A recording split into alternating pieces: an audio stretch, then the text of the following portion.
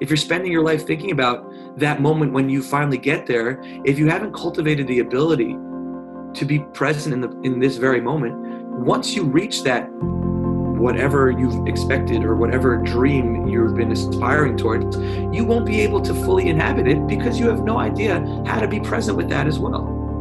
Welcome to Within Us. My name is Azriela Jankovic, and I'm your host. I believe that the peace, the joy, the connection, and the happiness that we seek is very much available to us in all moments within us. This show is all about waking up to our divine potential and staying present with it in every moment. Today is Wednesday, February 12th, and I am so excited about our guest today and all the incredible insights that he shares in our interview. The topic of today's interview is mindfulness. And while the word mindfulness has become quite a buzzword lately, when we look at the research in terms of how mindfulness can affect our daily lives and our well-being and our health, even down to a most cellular level, it's truly incredible. What I appreciate so much about mindfulness is that we, in practicing mindfulness, become active participants in promoting our own wellness. Not only can mindfulness lower stress, regulate blood sugar, alleviate symptoms of illness and chronic pain, it can also help us to open our eyes to the beauty and the miracles that we are within. Albert Einstein once said that there are only two ways to live your life. One is as though nothing is a miracle. The other is as though everything is a miracle. I believe that mindfulness is a pathway to opening our eyes to seeing and experiencing these miracles. My guest today, Dr. Rabbi Benjamin Epstein, has a unique perspective of his own. Dr. Benji, as he likes to be called, recently authored Living in the Presence, a Jewish mindfulness guide for everyday life. His book begins with a moment when he's waiting for a New York City Midtown bus. And I quote, "I look up from the book I'm reading, and my attention is caught by a bus stop advertisement featuring a picture of the Dalai Lama's serene face and the phrase, 'My religion is kindness.' I don't return to my book, but just gaze at the message thinking, hey, isn't my religion kindness too?" He continues, "For the next few days, I couldn't shake this thought.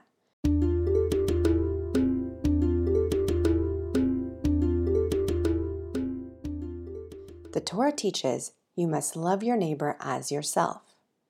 Rabbi Akiva, one of the preeminent Talmudic scholars, referred to this verse as nothing less than the greatest principle in the Torah. And yet, when we think that an ad featuring a person dressed in Hasidic garb or wearing a yarmulke or any other evidently Jewish identity markers, with this verse printed under his smiling face, captures the essence of the Jewish faith? And if not, why not?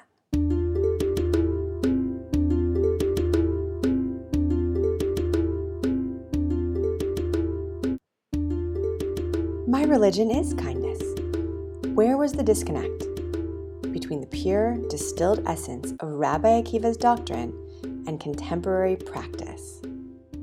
What he discovers is fascinating, and I have come to consider this book a bit of a revelation, in all honesty, because it synthesizes so many different ideas and really brings forth new understandings for the spiritual side of Judaism that is really accessible to all human beings. This is a book about living life to the fullest, moment by moment. And with nothing further, let's go ahead and dive into the show. Rabbi Dr. Benjamin Epstein, welcome to Within Us. I am so happy to have you here today. I want to get into your book. I have so many questions for you. And I think a good starting point would be if you could walk us back and share with us a little bit about how you became inspired in terms of meditation and mindfulness. I came to this through graduate school, meaning I'm in clinical graduate school for psychology, getting a degree in psychology, and just trying to figure out what my orientation is and what my clinical orientation is and what modality would be most effective. And we're being exposed to different schools of thought and Freudian psychoanalytic and Gestalt and CBT, which is more prevalent in the United States now. And my professor was speaking about, the third wave of therapy, which is using these mindfulness and acceptance techniques, from Eastern philosophical ideas and combining them with clinical practice. And I just was blown away. I'm like, first of all, my first reaction is I need this. You mentioned that you appreciate my ADHD, and so as a a person who does have ADHD, these practices are life-saving. And then that juke in my head, the nafala simon, the something just clicked, where it's just like, hey, wait a second. This resonates a little bit more deeply than just something that I could think would be effective with an individual suffering with depression, anxiety, ADHD, or whatever axis one disorder you may have. This is something that really, really speaks to me on a spiritual level. And I started thinking more and more about it, and then I started reading about it, and there wasn't much to read. We have our Aryeh Kaplan, and we have Visions of a Compassionate World, and we have the Pia Zesna, which is, again, what the Nazis took from us, which is where the Pia Zesna was going with these, I believe. But the teachers of Buddhism in the West, Sharon Salzberg, Joseph Goldstein, some of our teachers, Tara Brach, Jack Cornfield, Sylvia Boorstein. So they were tapping into something that they couldn't articulate, and they were drawing from another place to quell what their souls were really drawing them to. So let's rewind a little bit to this first exposure in graduate school. What was it that you learned that was so inspiring? For those of us who are not familiar with mindfulness, for some of our listeners, perhaps. People are coming up to me and say, wow, I really needed this, or this is a message that we really need to hear. This is something that my kids need to be more focused on. This is something that I wish I had growing up. It's because we only have this present moment. That's it. We don't live in the past. I mean, our minds could take us to the past, and we can't be focusing on, or anticipating the future, which again, our minds can take us to. But in reality, all we have is this present moment, and all we have are these moment by moment by moment existent. And who wouldn't want to be more present to the life that they're actually living?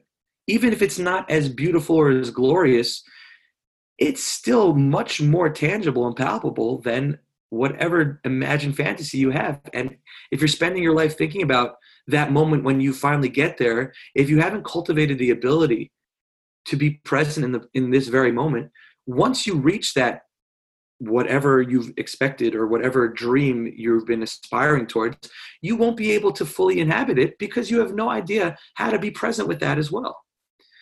And so we're constantly grasping or running away.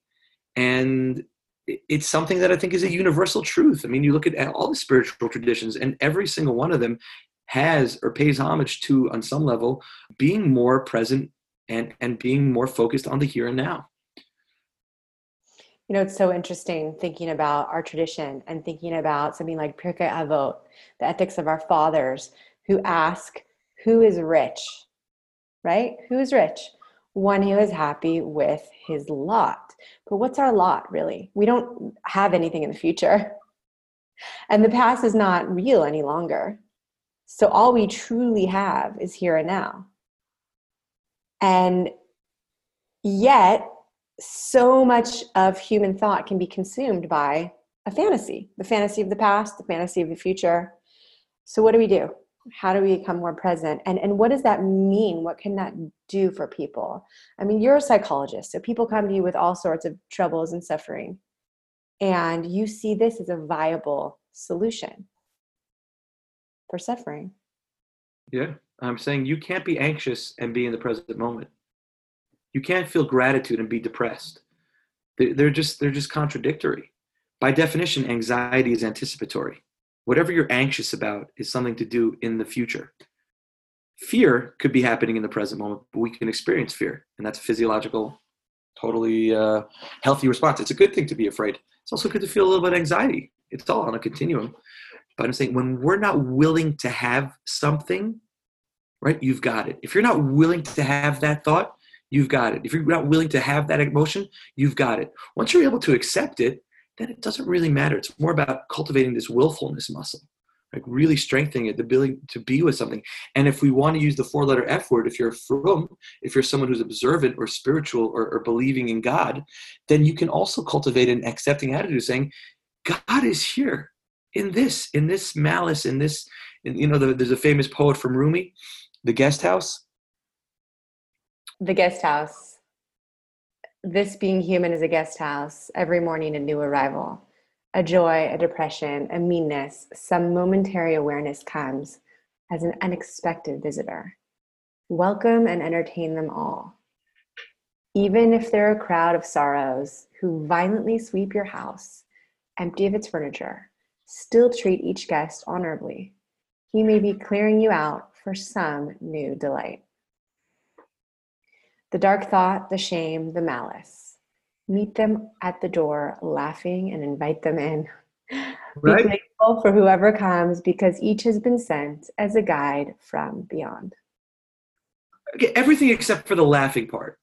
You don't have to be laughing, but you can. But just if you're willing to be accepting, cultivating an attitude of yes, of willingness, and then you want to add the spiritual, the divine element of like, yes, this is also from God. The person wants to pray and he wants to feel like he's in a certain mindset, that he's got this sort of equanimity and he's in a good headspace, and he can only pray when he's in that copacetic, peaceful state. That's what he says. And he says that the Yetzer Hara, or the ego, has a field day with that. Because once you tell yourself that it has to look a certain way, then it's never going to happen. It's never going to work that way. There'll always be something coming up. You'll never feel like, okay, this is the right time to pray. What's the eitzah? What's the advice? Is to pray dafka, specifically mitoch choshech v'hester, to pray in the darkness, to pray in the concealment, from the concealment. And he says that's called real service of God. And he calls it Shelo Amanat Lekabel Pras, which is another Mishnah in Pirkei Avot, which means we're supposed to serve God Shelo Amanat Lekabel Pras. And this is like the ultimate mindfulness Mishnah. To translate, not to receive a reward. Not to receive a reward, which could be some sort of future expected reward, which is what it's traditionally translated as. And really it's just saying, just do it for its sake. But he's saying, just do it without any expectation that you're going to feel anything, that there's going to be some sort of fireworks or some divine communion or some sort of feel-good endorphin release. No, just do it because that's what you're supposed to do. And he goes on, continues to say, even though you're not getting anything out of it, and then you convince yourself that you think God's not getting out of it, he says just the opposite. This is the ultimate service of God, and this is the way God wants to be served. So we superimpose our needs and our expectations and our ego and our what we expect or think things should be, and it completely pulls us away from the way things are, which is really how things are supposed to be. Things are supposed to be as they are. Yeah, I mean, right? Say it. Doesn't sound so crazy. Things are supposed to be exactly as they are. Now, again, that doesn't mean that there isn't this dialectic of I still need to lose 5 pounds to fit into the dress. Not me. That's a general thing. Or I still need to, be able to finish this. I still need to train in order to get this race. But right now, this is where I am. This is where I am. I'm good. Yeah, and I could be better. But this is who I am. That essence, that's unchangeable. That's immutable. And that's good. That's always good. And that's always the starting point. But if you don't have this yishuv hadas, if you don't have this peace of mind, if you don't have this settling of mind, if you don't have this mindful or non-judgmental present moment awareness, so then you're just going to be caught in some sort of dimion, some fantasy. And it could be very nice. It could be very rewarding. It could be very enjoyable. But it's also, fantasy. it's still just a fantasy. Right. Isn't that a crazy piece? It's beautiful. You know, it's beautiful. It reminded me of something I heard on meditation the other day. You can't choose how to feel, which is why it's a really big question when we're commanded to do certain emotional mitzvot. There are certain commandments that say love. It's like, how can God command you to love? And a lot of the commentators have a hard time actually deciphering what that means, because we know you can't be commanded to love something. Who's the Shemir Lecha? God is the one who enlightens you, who illuminates these situations. Zelo kashur lalachat shelcha. It's not connected to how much you stress about it, how much pressure you put yourself, or how much you invest in it to like force it, make it happen. Lo liot lachut shekol tfilat mincha tiyat shamayim. Don't tell yourself that every single time you open your mouth to pray, you have to have this unbelievable experience that it goes all the way up to the heavens and tears open the heavens. B'chibor shel guf v'nefesh, where you have this ultimate communion of body and soul and unified mystica, whatever you want to call it. Yesh rega'im shel chesed. There are going to be moments of grace and loving kindness, and yesh tefilot shebehen zekoreh, and it happens sometimes. Again, you're standing by the doorstep, welcoming and accepting them all. Anachnu chayim et haregla. We live the moment. And whatever loving kindness are coming our way, we accept it as is. Stop trying to force it where we have to feel a certain way. Because once we're telling ourselves we have to feel a certain way, we've already sort of, lost. Okay. Stop trying to force ourselves to feel a certain way. So all of these happiness seekers. Right now, it's like this. Right now, it's like this. Okay. So let's revisit this idea in the poem that these emotions show up at our doorstep, right? You and I, we all know the people. I know I've been there myself. I'm planning the vacation in 3 months from now. I'm looking forward to it. And then it comes, and inevitably, there's bad weather, or someone doesn't show up, or, there's some sort of distraction going on. So there these things come up, and we're frustrated, or we're disoriented, or things don't look exactly like they did in our pretty imagination. Where do we go from there? How can we be present and be in the moment when we're disappointed or these uncomfortable emotions show up? What's the problem with those? When did we tell ourselves, or where did we learn that these emotions are unacceptable, that they're inappropriate, that there's some sort of reflection on something being wrong, and then something's wrong with me, and we can't tolerate these emotions, even just calling them positive or negative? According to who? Because they're unpleasant? Because they feel unpleasant, or because we tell ourselves that we can't have any struggle? We can't have any difficulty. And we know from firsthand experience that any of our growth, any real growth that has been really internalized, has only really come through hard work, trials and tribulations, frustrations, difficulties, the distance to bring the closeness together. We don't want that. We resist it. We fight it. But the verse I believe it's in Ecclesiastes, but it could be in Proverbs. I think it might be Proverbs. It's Sheva Yipol Tzadik V'Kam. Is that the tzaddik falls 7 times and he rises, right? It's not that he's a tzaddik because he rose, every time after he fell. That's very nice. But he only became that enlightened being. He only became that compassionate being. He only became that bodhisattva, Bodhisattva. Right? That's our tzaddik. No, I'm just kidding. He only became the tzaddik. She only became the tzaddik because she fell. This is part of it. So they don't look at that fall. And again, when we think a fall, whatever it is in spiritual, well, you're going to tell me that losing my job is good for me. You're going to tell me that this illness is good for me. Like, we don't have to spin it like that, where it's like you have to convince yourself, like, yeah, this is all good. This is good. Meaning you can know intuitively that this is what is for the best because it's happening right now. And if you believe that there's divine providence, I don't think you have to, again, greet it at the door laughing. But if you can make room for it to accept it, and then you could deal with it appropriately as opposed to falling apart, because things happen, stuff happens. And things might be terrible. Things can be really, really overwhelming. Pain is inevitable and suffering is optional. And it's written in all the Buddhist literature, and it's written in all the Hasidic and Musar literature also. So it's just how we choose to relate to it. Being human is going to be equal to having pain. There's going to be death. There's going to be illness. There's going to be decay.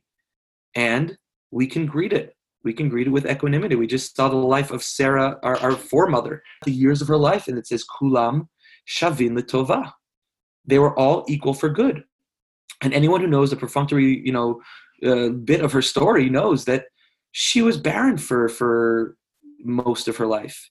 She had to deal with famine. She was abducted by these tyrannical rulers. She had to deal with the whole Hagar and Ishmael thing. She thought her son was going to be sacrificed. I mean, she did not have it easy. But yet the commentators say that they were all for the good because she was able to greet them with this midah of equanimity, of hishtavut.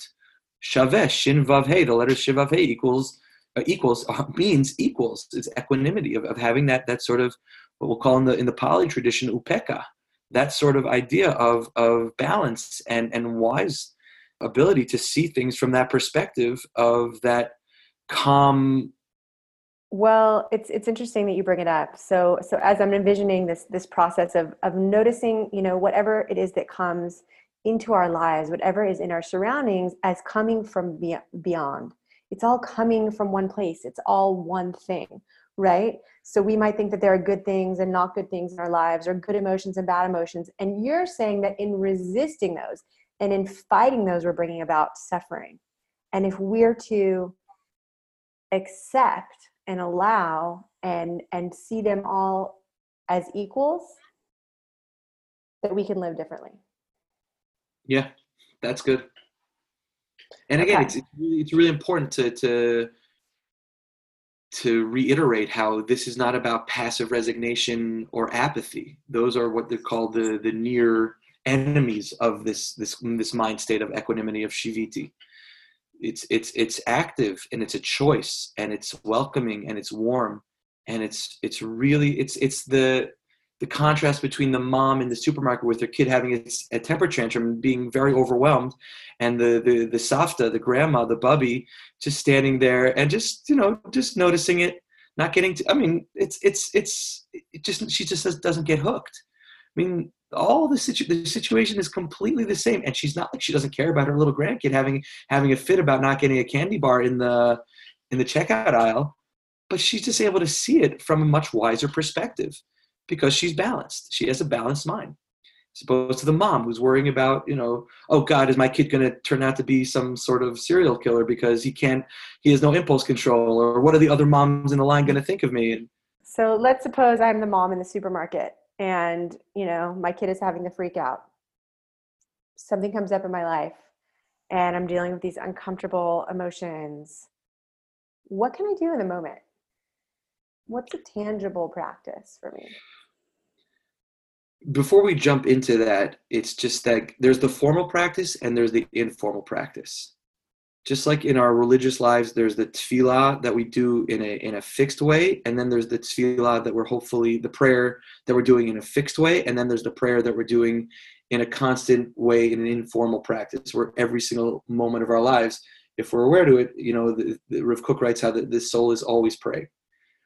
And so you can't just expect yourself to be able to have that equanimity and balance without that. I mean, there are people who are naturally blessed with that. The formal practice needs to be cultivated. Then you could tap into that when the situations because the whole point of why we're sitting on the mat, why we're making the time for the quiet contemplative prayer, the Bodhidut practice, when we go off into the field and just have a dialogue with God, whatever your meditative practice is, it's in order for you to have that connectivity with your higher self, and B, when you're in those situations, in those circumstances, you can call upon those, that muscle memory, and to bring you back to it.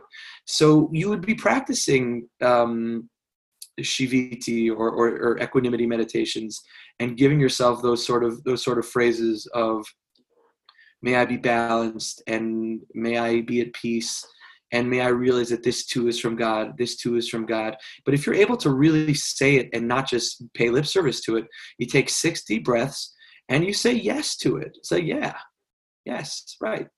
And you're like, Yes, and you I can, feel frustrated. Yes, I feel like the other moms are judging me for my parenting skills. Yes, and yes just to everything. accepting. Yeah, and even the resistance that you're doing, even the no, I don't want this. Like, yeah, I can say yes to the fact that I'm saying no. It's a real avoda. It's a real practice. But you can just imagine how if you're not saying no to that situation, doesn't mean you like it.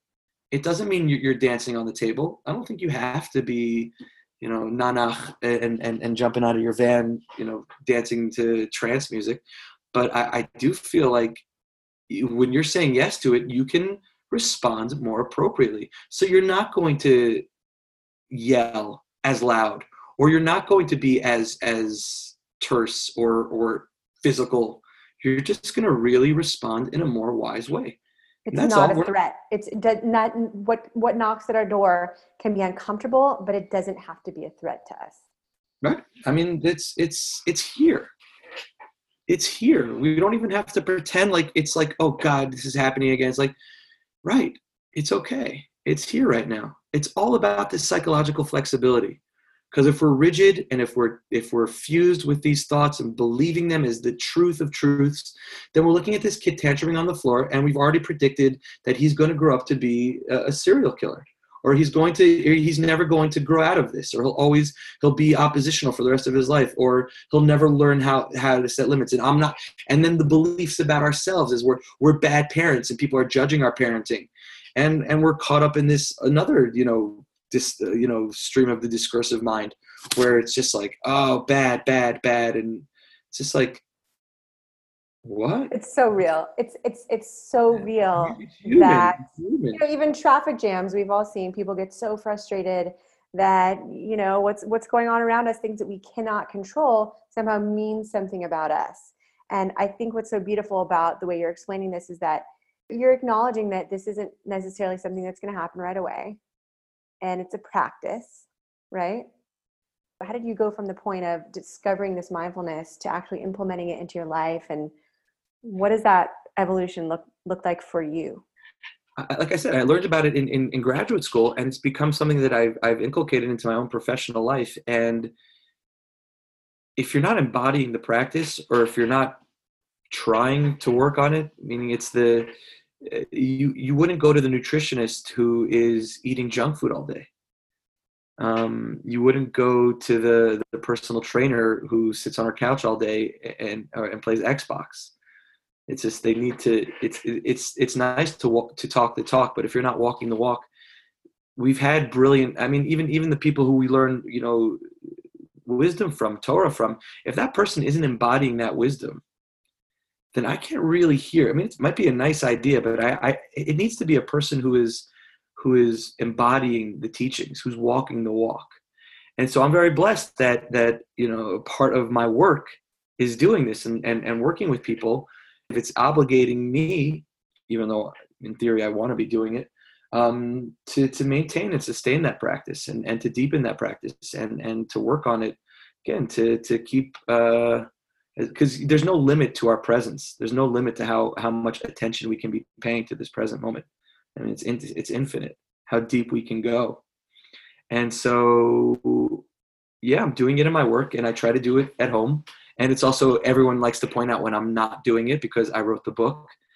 So there's a very nice reminder of, hey, you're the mindfulness guy who, like, no, I'm allowed to be upset. It's like, you can be upset and mindful at the same time. So, yeah, so it's definitely part of my professional life. And more importantly, I hope it's becoming more of my personal life and spiritual life, most importantly. How has your practice changed, and what has it looked like over the years since you first discovered this as a grad student? It's just the consistency. It's just the consistency, as opposed to making it something that you're paying lip service to. It's more about the daily practice. And my wife knows when I'm doing it and when I'm not, and because I know when I'm doing it and when I'm not. Oh, so so in terms of speaking about mindfulness, this is like something that you do throughout the day, the way you live, not necessarily like sitting and meditating, or is it both?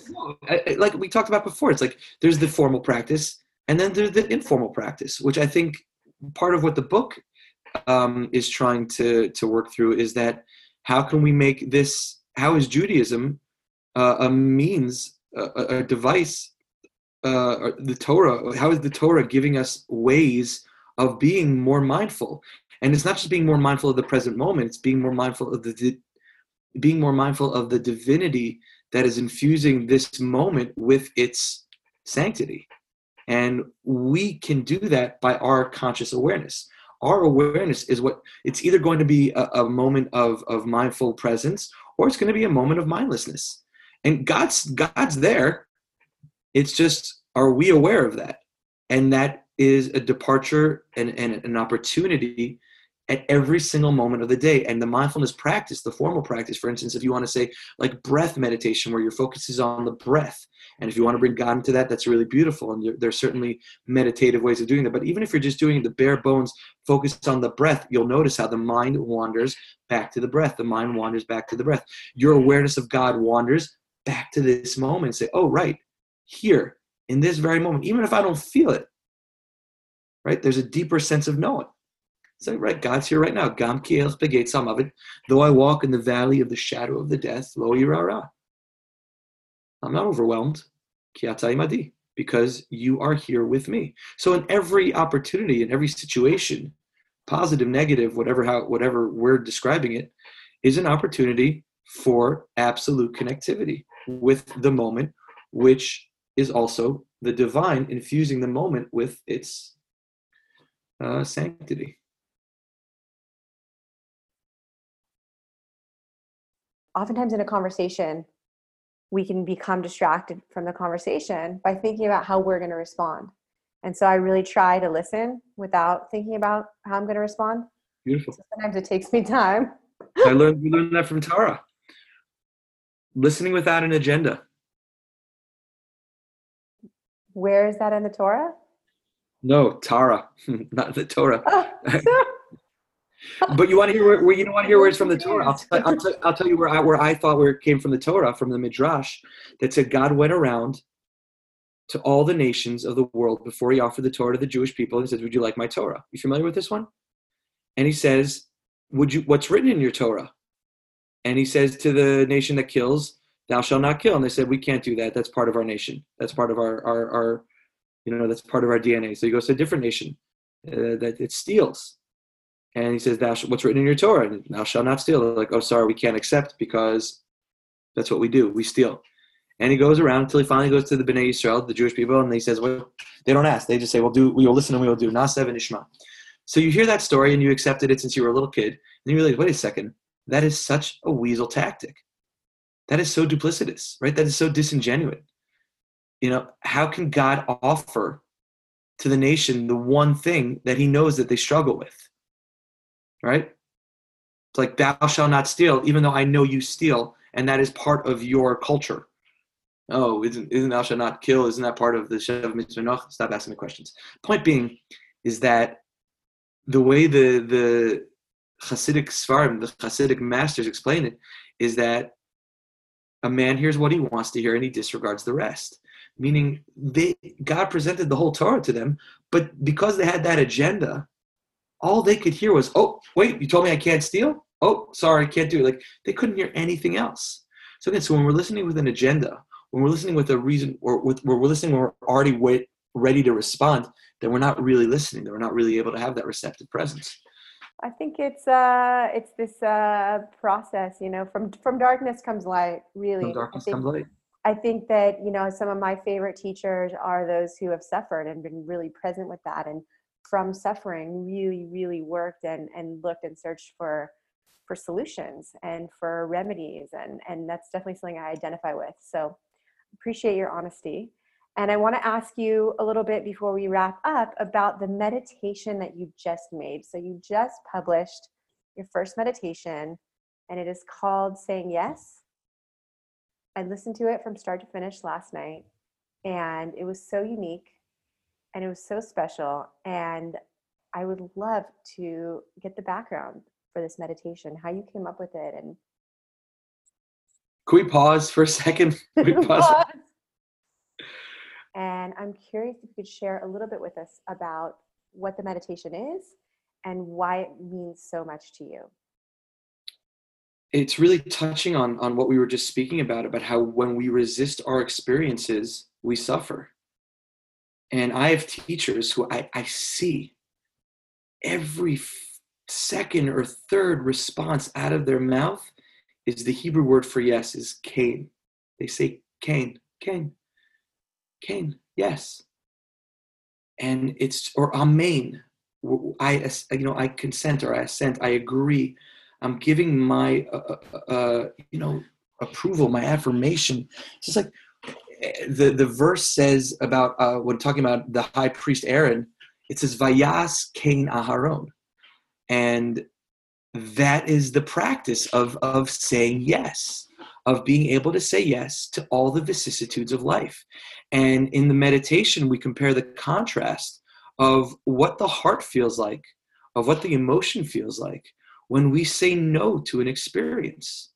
And we see how much we constrict ourselves and how egoic we become and how just brittle we become because we're not willing to be with whatever it is we're feeling. But when we're able to say yes to it, we're not saying yes as a passive resignation. We're not saying yes as a way to condone someone's poor behavior, but we're saying yes to whatever we're experiencing and what we're feeling and allowing it to be there and giving it space to just be experienced. So then the heart can get really, really, really soft.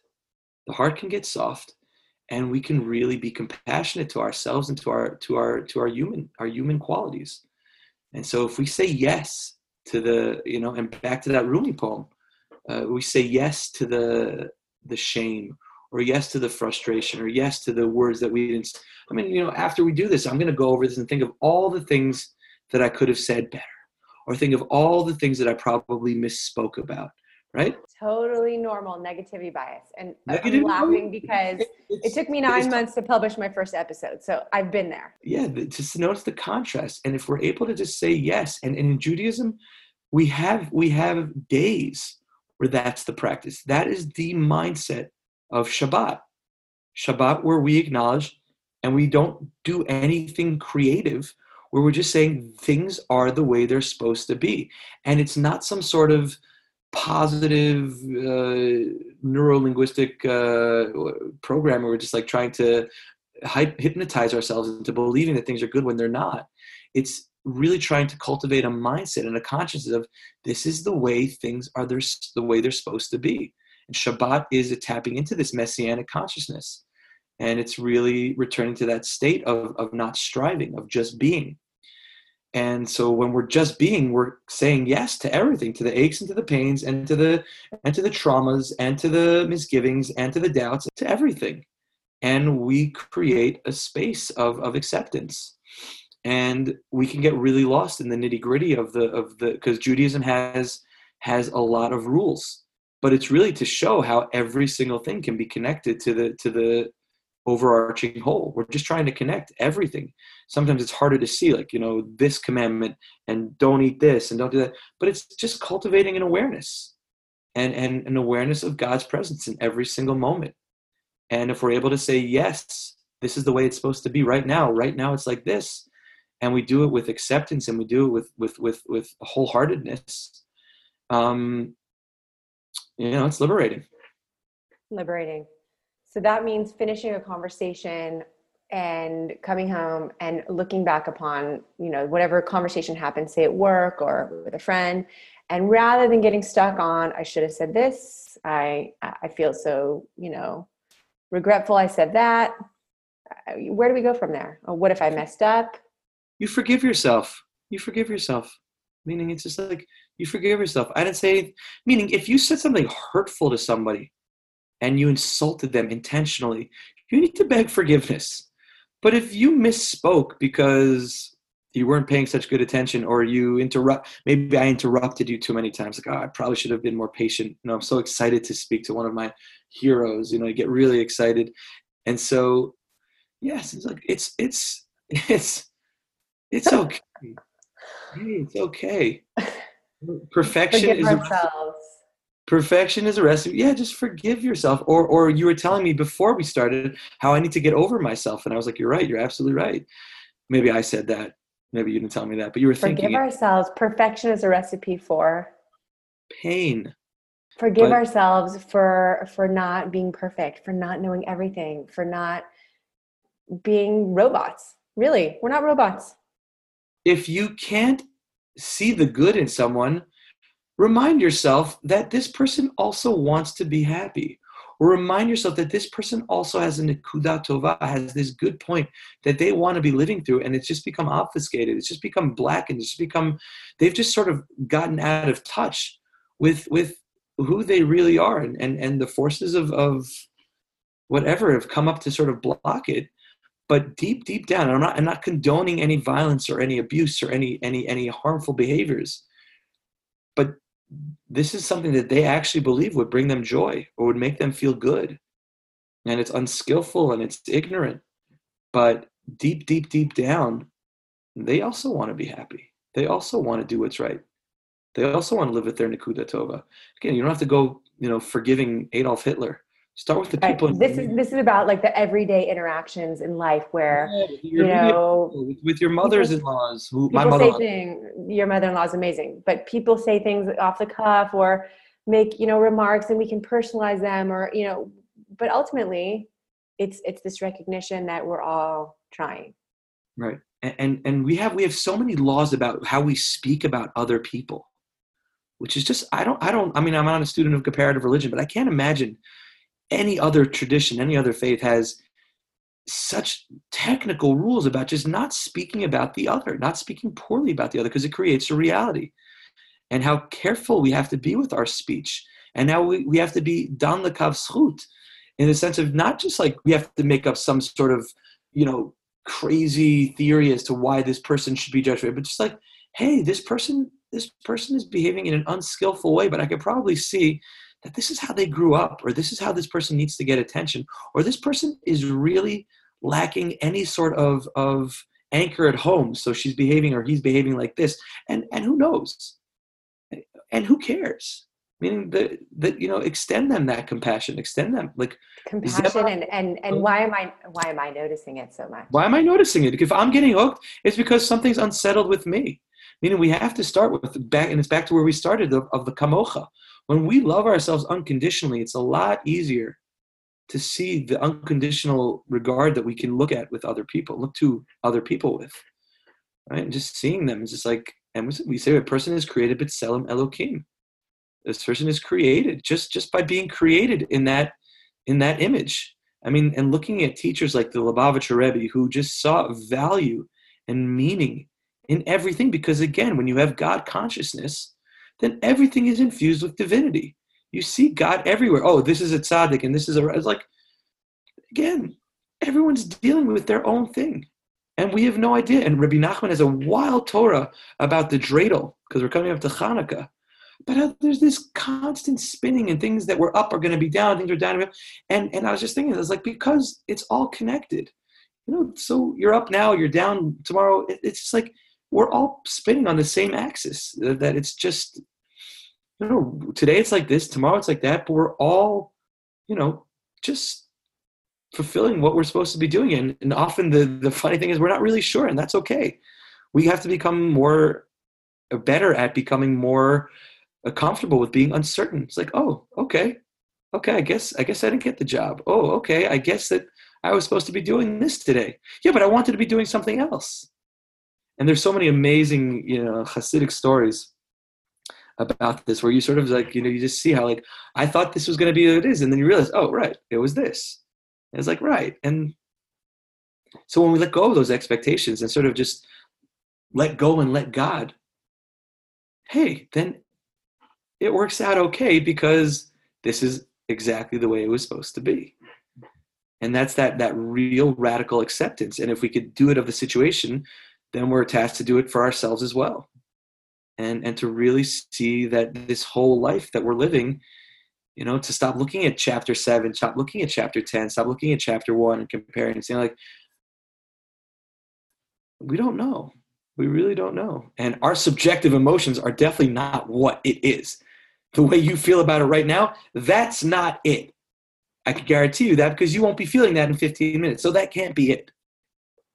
Meaning our emotions about something objective. And so this mindfulness is really rooting ourselves in a broader awareness. Yeah, it's creating space. It's creating space. That's all. It's just creating space, to see it, as opposed to that thought, that bird that's flying across the sky. You are the sky, right? That's the analogy given. Like, we get so focused on the bird, that thought, or that one ego dystonic thought that we feel is so threatening to us, that we're so worried about. But really, there's such a broader picture, and so much more. And also, that thought is just a thought, and that's definitely not who you are. And the irony is that we're so constantly doing things in order to create, in order to feel that sense of who we are, when the irony is, by not doing and really tapping into essence, and the only way to tap into essence is to really just stop doing, and to just sit, and to just, again, that Shabbat mentality of just letting things be as they are. Do you ever come across people who don't want to do it? They don't want to sit in silence? Yeah, they have a hard time with it. It's very anxiety provoking. And there are people who don't feel that need to do it. There are people who are, God bless, very, very content with themselves, not in a non-self-aware way, but more just, they're content, and that's great. And God bless these souls. But most souls that I've come across, again, in the field, they're struggling. And there's a lot of, you can't turn on the phone and check your Twitter, check your Facebook, check your news feed, and not see something that's not going to pull your heart out. And we have to know how to deal with when our heart is broken and smashed into a million pieces, and not be desensitized to it. And it's really hard. We're just scrolling through. I mean, there are images of an anti-Semitic attack in a shul in Los Angeles. And how are we going about our day? Right? Oh, somebody's having a birthday party. Oh, the Celtics won. It's a lot. We have a lot of inputs. Am I supposed to like that post? I don't like it. Am I supposed to like that post? The amazing thing is the visceral reaction that Bnei Yisrael, the Jewish people, have to seeing when a Sefer Torah is desecrated, how you feel like you got punched in the stomach. Mm. And I'm not saying that that's a good thing. I'm saying it's just like, that is the universal reaction to when and again, whatever. That's something to lean into, to be aware, to be present with the sacredness that has been desecrated. No, there's such a strong reactive to cry out, to blame, to, people start saying, oh, time to make aliyah. It's like, that's not the right response. It might be at some point, but I'm saying that the response right now is to grieve, is to really grieve. I mean, I don't know, fasting. I don't know, but and to do some sort of soul searching also about how we relate to our traditions and our precepts and our Torah, and to strengthen our commitment to these things. But it's I don't know, just popped into my head. But yeah, it happened, and we unfortunately become desensitized to these attacks every day. We're exposed to a lot. And so I what I hear you saying is that by giving ourselves space to be silent, to let our consciousness settle a little bit, we can... You're not able to function if you aren't making the time to do it. It sounds like a very bombastic statement, but you're not able to be fully present to your life.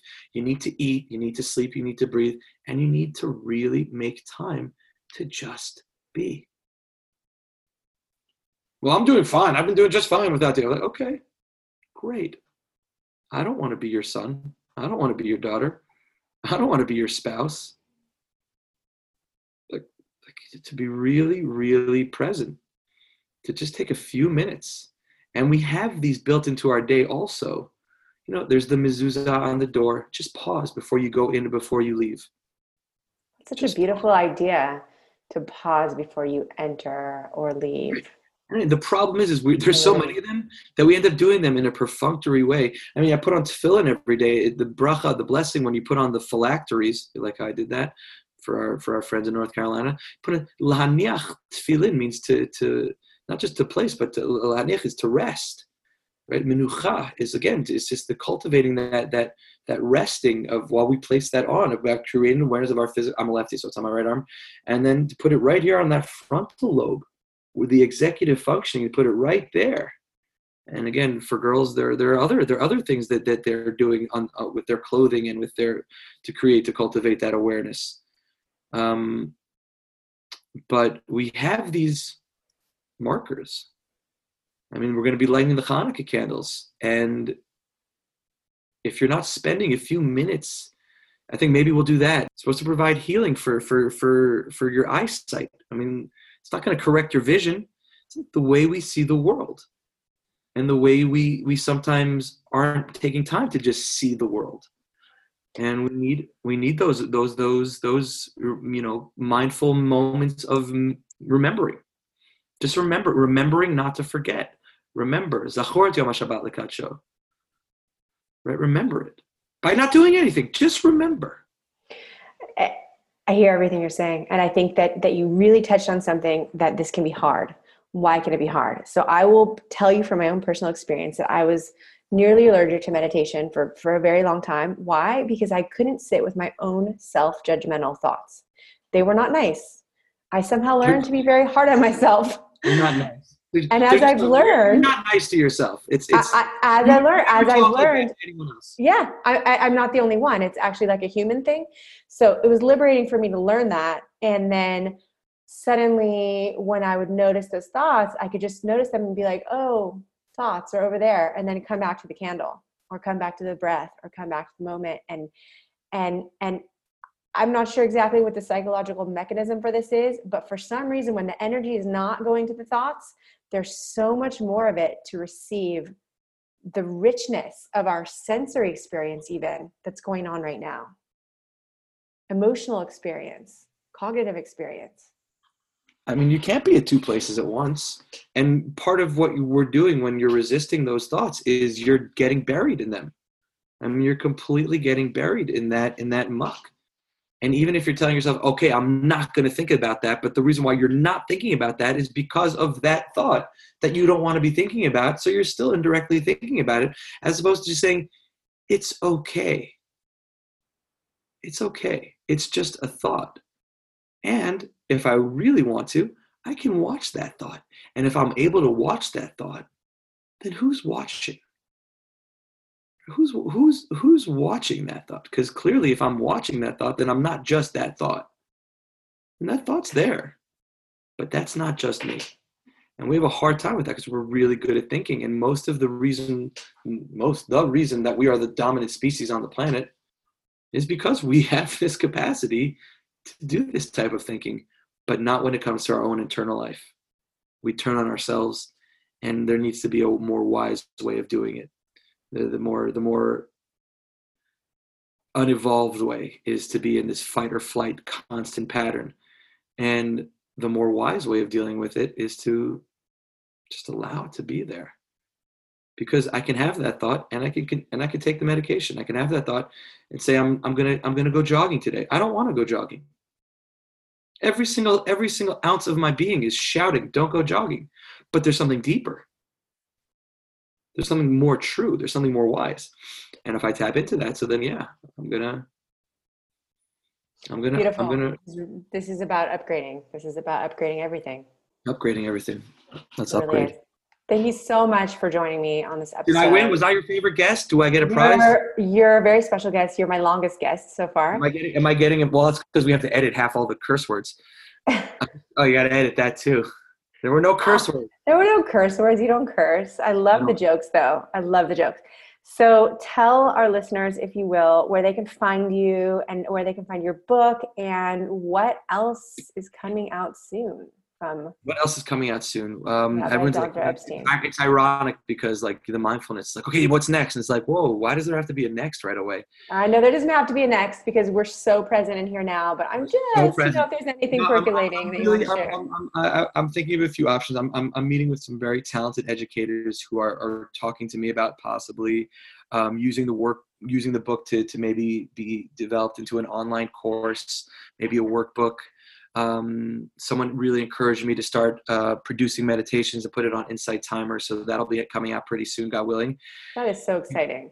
It's really exciting. She's great. She's also on Insight Timer. You should check her out. I think she goes by her pseudonym Ozzy, so you'd have to look it up. What's that? I go by Azriela Jankovic on Insight Timer. Jankovic. Thank you for the shout out. I appreciate it. She is our patron saint, and playing with a few ideas. But right now I'm really happy with the book. I haven't looked at it since it's come out because you will find that inevitable typo. But overall, the response has been so overwhelming and so gratifying. And if there are opportunities to speak places, I've had the opportunity to be a scholar in residence, Sixth Street Synagogue, shout out, where I led a guided equanimity meditation, and it's just unbelievable. I mean, you have to find the right crowd because it's still a little bit anathema to some people to meditate in shul, even though tefillah is by definition a meditation. But that's a whole different spiel for the next time I'm invited back, if I get invited back. But sitting between Shacharit, the morning, and Musaf, and speaking, saying a little drash, a little Dvar Torah, and then leading a guided meditation for 15, 20 minutes. And the response was so positive. I mean, from the oldest congregant who's around 80 to, the teenagers, and they are all just coming over to me and saying, thank you. You took me deep and I really need, and then someone came over to me afterwards. In his sitter was a quote from Jack Kornfield, again, one of the Jewish Buddhist practitioners. In his Orthodox Art Scroll sitter was, in life, something to the effect of only 3 things mattered, and it's how well you lived and how well you loved and how well you let go, or something. It's a much better quote. But just like it tapped into that, and like, yes, that's part of our tradition also. We don't have to be so afraid to see that there are aspects of other faiths that we can incorporate into our Judaism. Again, you have to be careful in terms of halacha and maintaining adherence to the Jewish law. But in terms of your own spiritual practices, we've lost these traditions. We had them, and they were subsequently lost. So we're on the process of reclaiming them. And what Rav Kook and the Piaseczner Rebbe, Hashem Yikom Damo, were attempting to do were to create some sort of prophecy. And that prophecy is just that awareness of being, of really tapping into essence. And what a gift it is to learn about this rich tradition and these incredibly powerful teachings that we can use today in any moment to improve our lives. Dr. Benji, thank you so much for being here with us today. I am going to post a link in the show notes to your page on Insight Timer, where our listeners can connect with you and hear a few of your meditations. I'm also going to post a link so that they can find your book online, Living in the Presence. So beautiful. Highly recommend. And is there anything else you want to share with our listeners today? And questions, comments, reach out to me, maybe my email. You could reach out to me on email, haskpsychologist@gmail.com, HASC psychologist@gmail.com. I work in Camp Hask in the summers. It's a real pleasure. It's a real salute. It's a real honor. It's a 7-week camp for individuals with special needs, where a lot of the ideas from the book came from the different sichot, different conversations and lectures, discussions that I was able to have with the staff. So that was cool. And maybe a book on. Yeah. Beautiful. I highly recommend Living in the Presence. I've read it more than 2 times now, start to finish. So. What? That's one more time than I've read it. Beyond all things. How come you didn't ask me to be on the back flat? The next one. Next version. You're on the back cover. You're a legit rock star, Azriela. Mamash. Kol hakavod. Alrighty, so check out the show notes for links to all of those wonderful things. And now I have all of you as my witnesses that Dr. Benji Epstein will be writing a review of my book on the next edition when it comes out. In the meantime, thank you so much for being here and joining us. I'm sure you are aware now of how down to earth and relatable and really a source of light and hope and help that Dr. Benji Epstein is. So I'm really happy you were here today. And stay tuned, stay with us. You can connect with me on Facebook in my group called Circle of Insight. And I post all sorts of contemplative questions there for you, and we connect there, which is awesome. You can also find me on Insight Timer. I post my episodes there. I also post an occasional meditation. I love meditation. I believe in the power of meditation so deeply. I want to share a quick anecdote that last week I was leading a guided meditation practice for people who had never experienced meditation before. And it was for a group of women. And I did a really basic breath meditation where we tuned into the sensation of our breath. And we focused on acknowledging, noticing our thoughts without judging them and without judging ourselves for thinking, right? Instead of fighting the thoughts, we just simply noticed them and shifted our focus back to the breath. So it was about a 7-minute guided breath meditation. And I asked the participants to focus their attention on their breath and also immerse themselves in somewhat of a stressful situation, some kind of daily stressor that they've been dealing with on and off and couldn't really find a solution for. And at the end of the meditation, one of the participants was in tears, and she had this realization by focusing on her breath and really accessing the calm parts of herself, that she didn't need to fight the circumstances she was in anymore. She didn't need to fight it. She didn't need to change it. And in actuality, what she needed to do was accept it and embrace it. And it was such a beautiful moment to watch her have this insight. And this is truly why I believe in the power of meditation so much, because as much as we can impose our own ideas and beliefs on other people, as much as I can tell someone what I think they should do, or someone can tell me what they think I should do, there is nothing more powerful than getting in touch with who we are on the deepest level and learning to hear our intuition and our own insight.